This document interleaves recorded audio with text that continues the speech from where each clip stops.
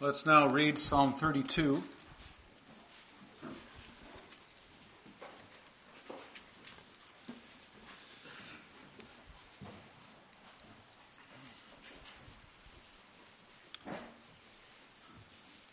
A maskil of David.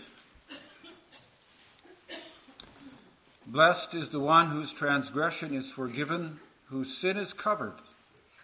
Blessed is the man against whom the Lord counts no iniquity, and in whose spirit there is no deceit. For when I kept silent, my bones wasted away through my groaning all day long. For day and night your hand was heavy upon me. My strength was dried up as by the heat of summer. I acknowledged my sin to you, and I did not cover my iniquity. I said, I will confess my transgressions to the Lord, and you forgave the iniquity of my sin. Therefore let everyone who is godly offer prayer to you at a time when you may be found. Surely in the rush of great waters they shall not reach him. You are a hiding place for me. You preserve me from trouble. You surround me with shouts of deliverance. I will instruct you and teach you in the way you should go. I will counsel you with my eye upon you. Be not like a horse or a mule without understanding, which must be curbed with bit and bridle, or it will not stay near you. Many are the sorrows of the wicked, but steadfast love surrounds the one who trusts in the Lord. Be glad in the Lord and rejoice, O righteous, and shout for joy, all you upright in heart.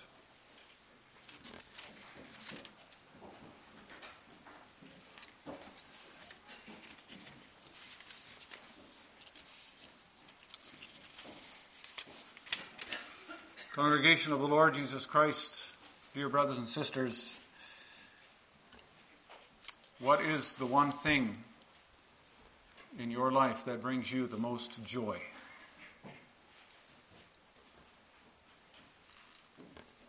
Would you agree with David? There's nothing better than to be forgiven. Is that your greatest joy? Do you know the relief of confessing your sins? Do you know the joy of feeling secure in God's love? Is there anything more important than that? Is there anything more important than having peace with God?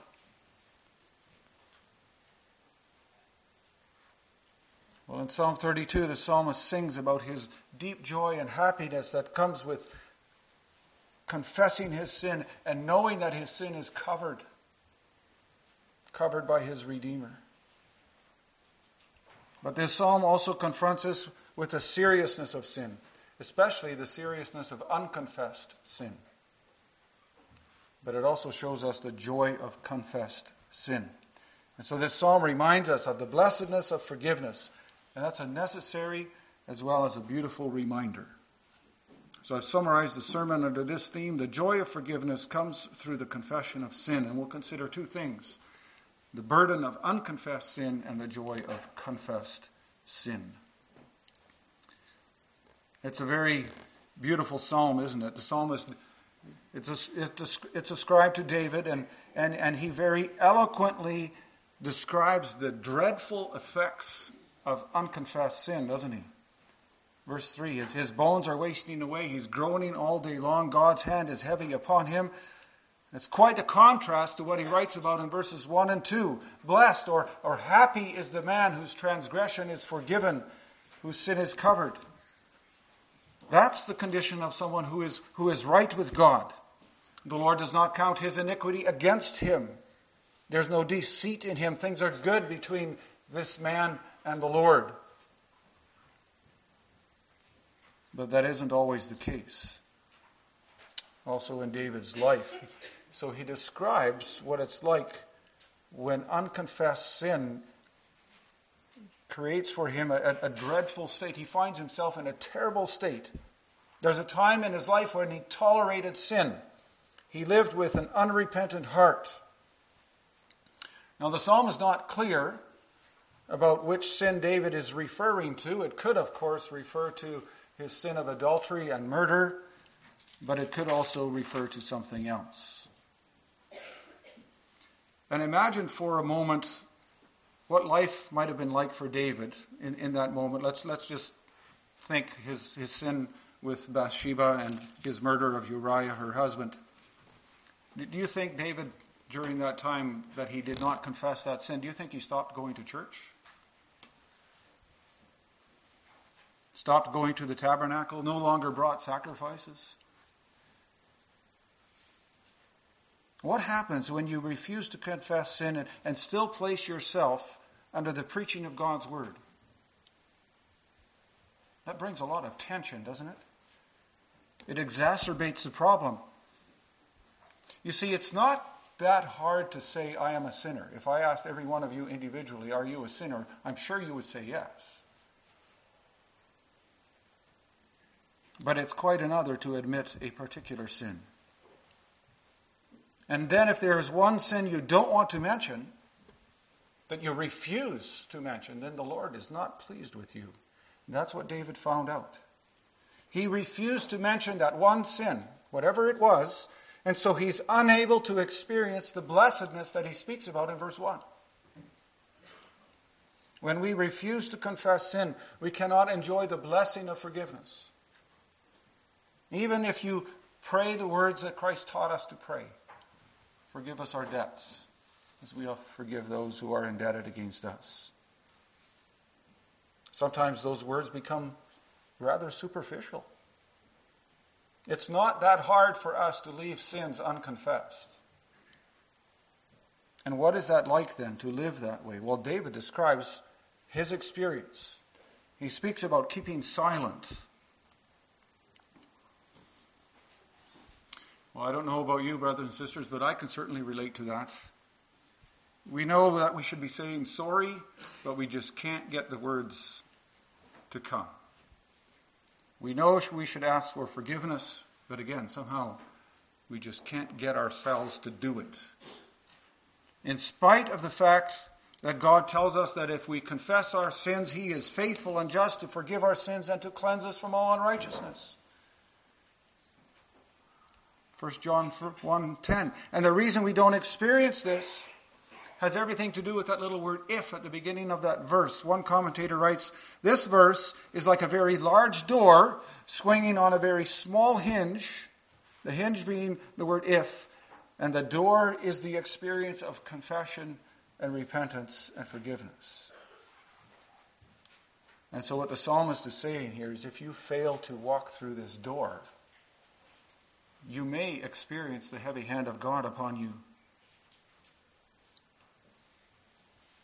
And so that brings the question, are you talking to God? Or are you silent? Are you neglecting, or even worse, refusing to confess sin before God? And whatever the case was with David, there was something in his life, there was a sin in his life he did not want to confess. There was something that he remained silent about. And he probably pretended to himself and others that this sin had not happened. Maybe he covered it up. He didn't want to admit it. That's part of our sinful character, to be that way. We would rather not bring God into the problem. Our first parents did that, right? They went scurrying away, hiding in the bushes because they heard God coming into the garden. They wanted God to stay out of their problem. And so we tell ourselves, maybe if we shove our sins aside, maybe if nobody else talks about it, maybe if people are willing to put up with it, then we can pretend that it's not so bad. And so we refuse to confess when we have sinned and how we have sinned. We are truly stubborn creatures, aren't we? Like the horse and the mule that the psalmist speaks about. We need a bit and a bridle to lead us where we need to go. We're like stubborn children who don't want to confess. That's the last thing they want to do is say sorry. Right?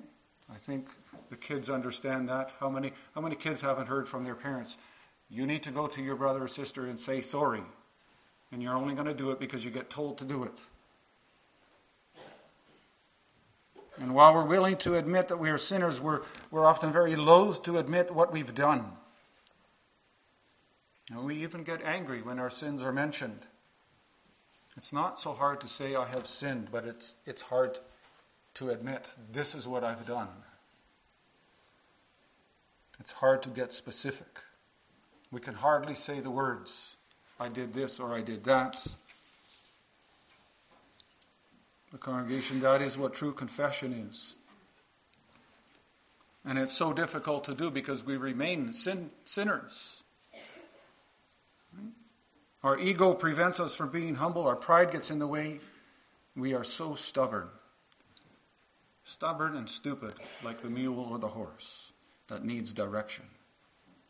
We would sometimes rather live with the burden of guilt than admit our sin and our failure to the Lord and to one another. And we might ask, what gets into us to be this way? But it's in our nature. And if the Apostle Paul can write, the things that I want to do, I don't do, and things I don't want to do, that's what I do, then surely that's true of us as well. And at this point in the sermon, it is also very appropriate that we would remind ourselves that right now we shouldn't be thinking about someone else. Think about yourself.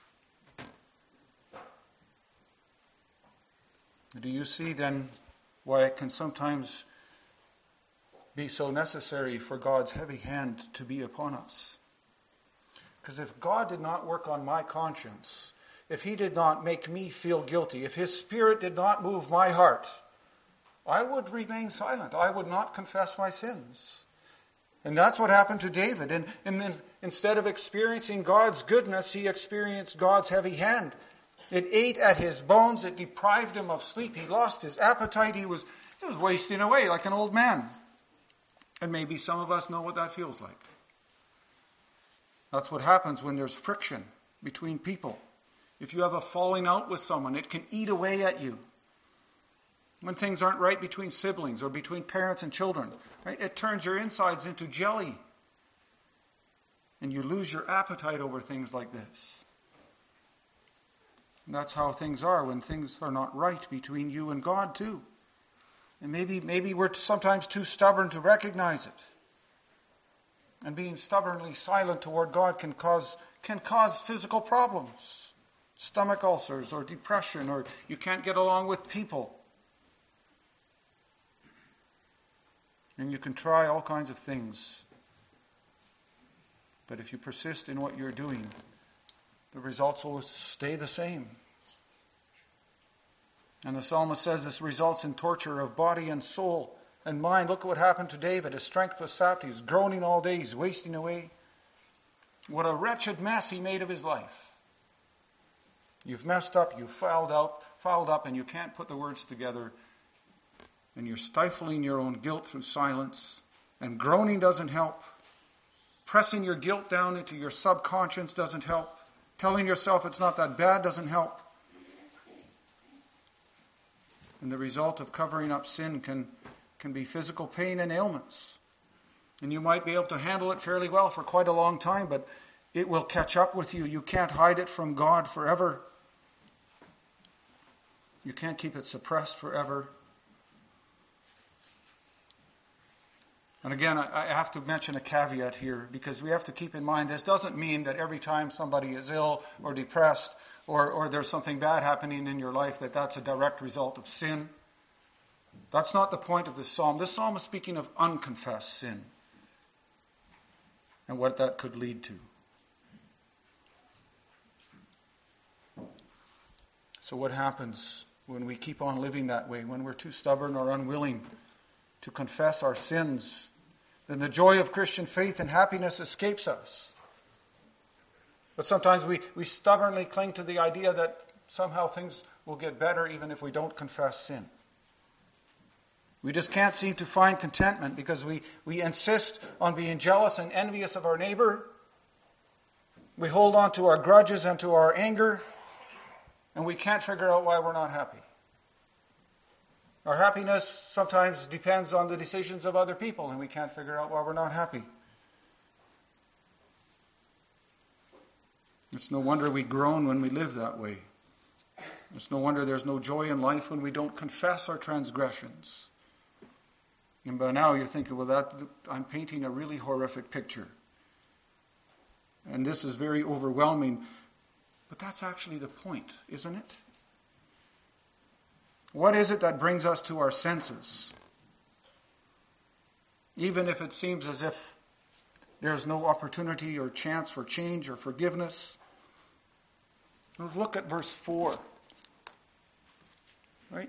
What happens to you? If that happens to you, right? The psalmist thanked God that this happened to him when God's hand is heavy on him. When he leaves his heavy hand on your life and confronts you again and again with your guilty silence and your lost condition, thank him for his grace. And think again to David's sin with Bathsheba. If God had not sent Nathan the prophet to call David to his senses, David might have continued in his sin. That's God's grace that he sent Nathan the prophet to expose his sin. And think about it. Nathan was taking his life in his hands when he did it.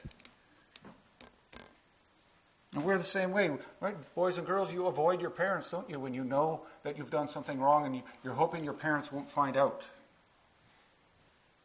Are we adults any better? Sometimes we avoid the elder or the minister because we know they might ask us, how are you really doing?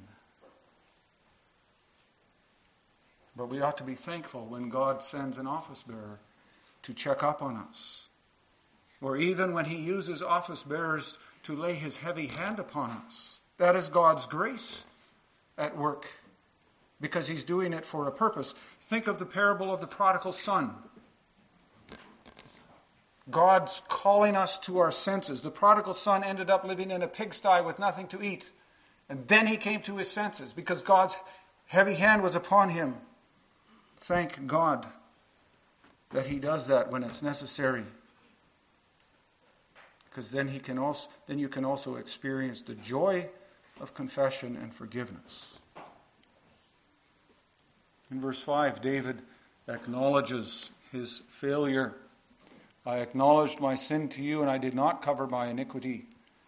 I said, I will confess my transgressions to the Lord, and you forgave the iniquity of my sin. So he uncovers his sin to God. He takes away that layer. He drops that facade that he's been wearing for so long, and he opens up to the Lord.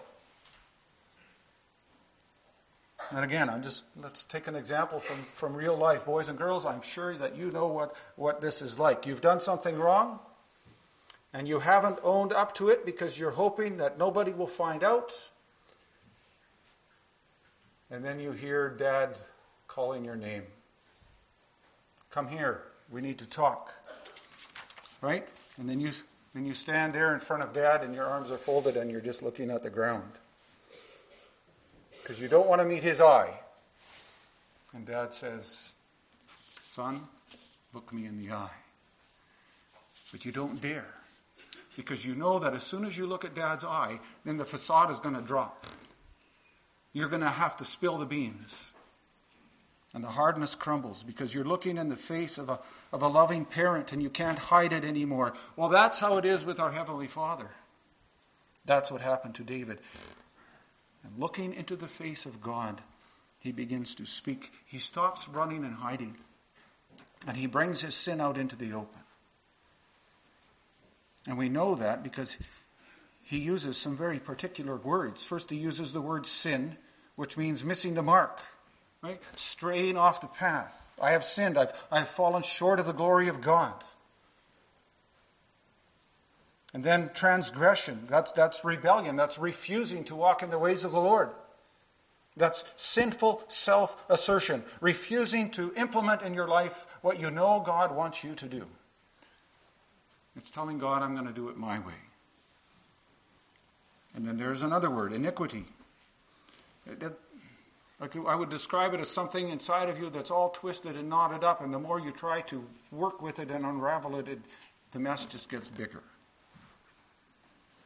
And David uses these words to describe the depth of his depravity. He's not just saying I'm a sinner, but he's saying I have really messed up. And my actions have incurred God's wrath and affected not only me, but others as well. Sin Sin is like a 3 or 4-headed monster that bites in all directions. And then there is also the word deceit. Blessed is the man in whose spirit there is no deceit. You see, silence and unwillingness to confess is deceit. It's not living honorably or honestly before God. And we see in the life of David how he wore himself out trying to deny this. And there are times in our life when we have to admit that we've done this too. But this deceit, this cheating, that's a heavy burden. You carry it with you all the time wherever you go. And then it feels so good when it's discovered, doesn't it? Again, boys and girls, I'm sure you can relate to that. Right? When you finally look into Dad's eyes and you have to admit what you did was wrong, there might be a lot of tears. Your dad will be very disappointed, but it's out in the open and you can be forgiven. And then it's gone.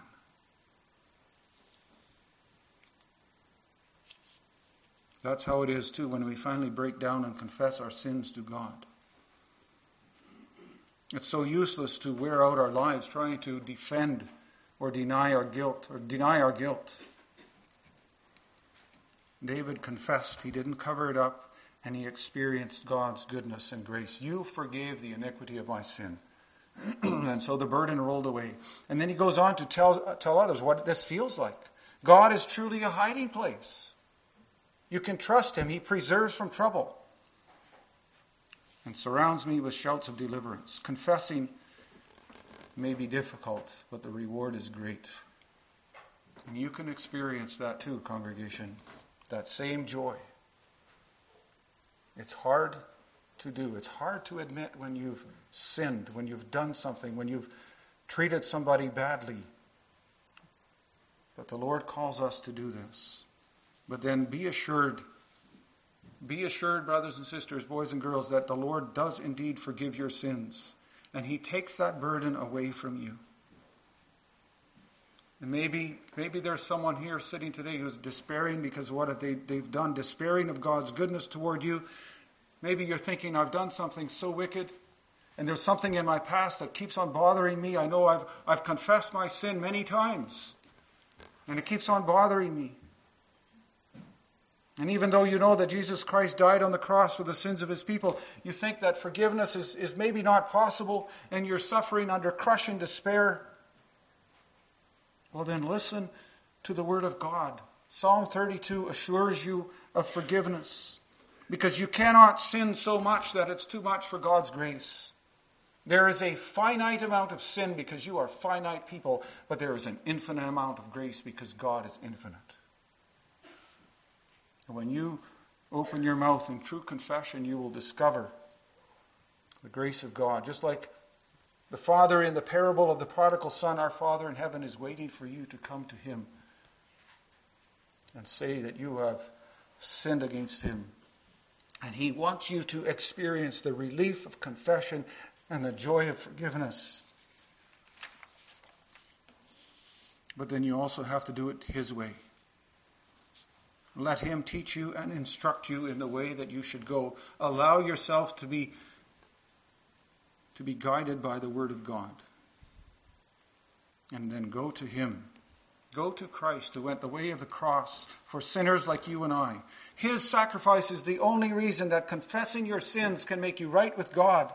And that's the point of the passage that we read from Romans 4. The ground for forgiveness lies in the cross of Jesus Christ. And the great burden of our sin can only be lifted from us because there is one righteous man who satisfied God. The heavy hand of God was upon him. And it can be removed from us because it was upon him, because he shouldered the heavy hand of God, the eternal wrath of God. And that's not mentioned in those kind of exact words in Psalm 32, but it is implied. Psalm 32 does place a great emphasis on our responsibility. It's true we do not receive forgiveness on the basis of our confession, because the basis of forgiveness is in Christ alone. But we do receive forgiveness by means of confession. The point is, congregation, Christ's sacrifice will not be applied to us if we do not repent, if we refuse to repent. If we're not willing to confess. We know what the gospel is. Christ died for us. He is our substitute. He carried the full weight of God's heavy hand for us. But that doesn't imply that forgiveness comes easily or automatically or superficially. David experienced too that this was not enough. Going to the tabernacle and making sacrifices, it's not enough. He had to confess what was standing between God and himself. So, brothers and sisters, let us learn to be concrete in confessing our sins, removing deceit from our lives. Instead, let us be open and honest with the Lord about our sins. And remember the promise of the gospel. Confess your sins in the firm conviction that confessed sins are forgiven sins. We do often struggle with that, don't we? As I already mentioned, sometimes the sins of our past bother us because we don't forget them. But the Lord covers them and cleanses us from all unrighteousness. He removes forgiven sins as far as the east is from the west. He is the one who says, I am he who blots out your transgressions for my own sake, and I will not remember your sins. Congregation, believe the gospel of forgiveness and confess your sins in the name of Christ, and God will forgive you. And I also want to encourage you to keep up the good fight of faith. Let this motivate us to keep on confessing and continue to fight against sin. By God's grace, sometimes we make great strides, don't we? Sometimes the sins in your life disappear and it's clear you're heading in the right direction. Maybe you've been living in flagrant sin, but then you stop what you're doing. You stop watching porn or you stop being a control freak or something like that. You start being thankful instead of bitter. There are moments of times of great joy when there's clear repentance. But at other times we confess our sins and it's still a struggle. We all have bad habits. And some of us, we struggle with those same bad habits our whole life until the day of our last breath. And we wonder, why doesn't God just remove this struggle from my life? The Apostle Paul asked the Lord that too. Remove this thorn in the flesh. He asked the Lord 3 times. And the Lord said, my grace is sufficient for you. You see, sanctification is not always a wonderful road of perfect repentance. And as we run the race that is marked out for us, that race is often marked not by just success, but often by failure, isn't it? It's often more like climbing a steep, icy path up a steep mountain. And it's slippery, and it's a hard scrabble, it's tough going. And often you lose more ground than you gain. And you slip and fall and slide back, and sometimes you slide off the path. Because old patterns of sin and desire are stubborn. But praise God if you're still trudging in the right direction. And one day you will see your Savior face to face. One day you will be like Him. So don't give up. And keep on climbing. Keep on confessing, and you will be forgiven. Even if you have to crawl on your hands and your knees and you're barely making any progress, thank God for the progress. You are still inching your way forward in the right direction. And if you slip and fall off the path, tempted by some false promise, remember, He who began a good work in you will see it to completion on the day of the Lord Jesus Christ. He is the one who wills in you both to work and to do for His good pleasure. So no, we do not always make steady and predictable progress in confession and repentance, but we do have a faithful God. And He enables. And His Holy Spirit dwells in us. So let us continue to fight the good fight of the faith. He gives strength to the weary. He is the one who says, do not fear, for I am with you. Do not be dismayed, for I am your God. I will give you strength. I will strengthen you and I will help you. I will uphold you with my righteous right hand. My grace is sufficient for you. Amen.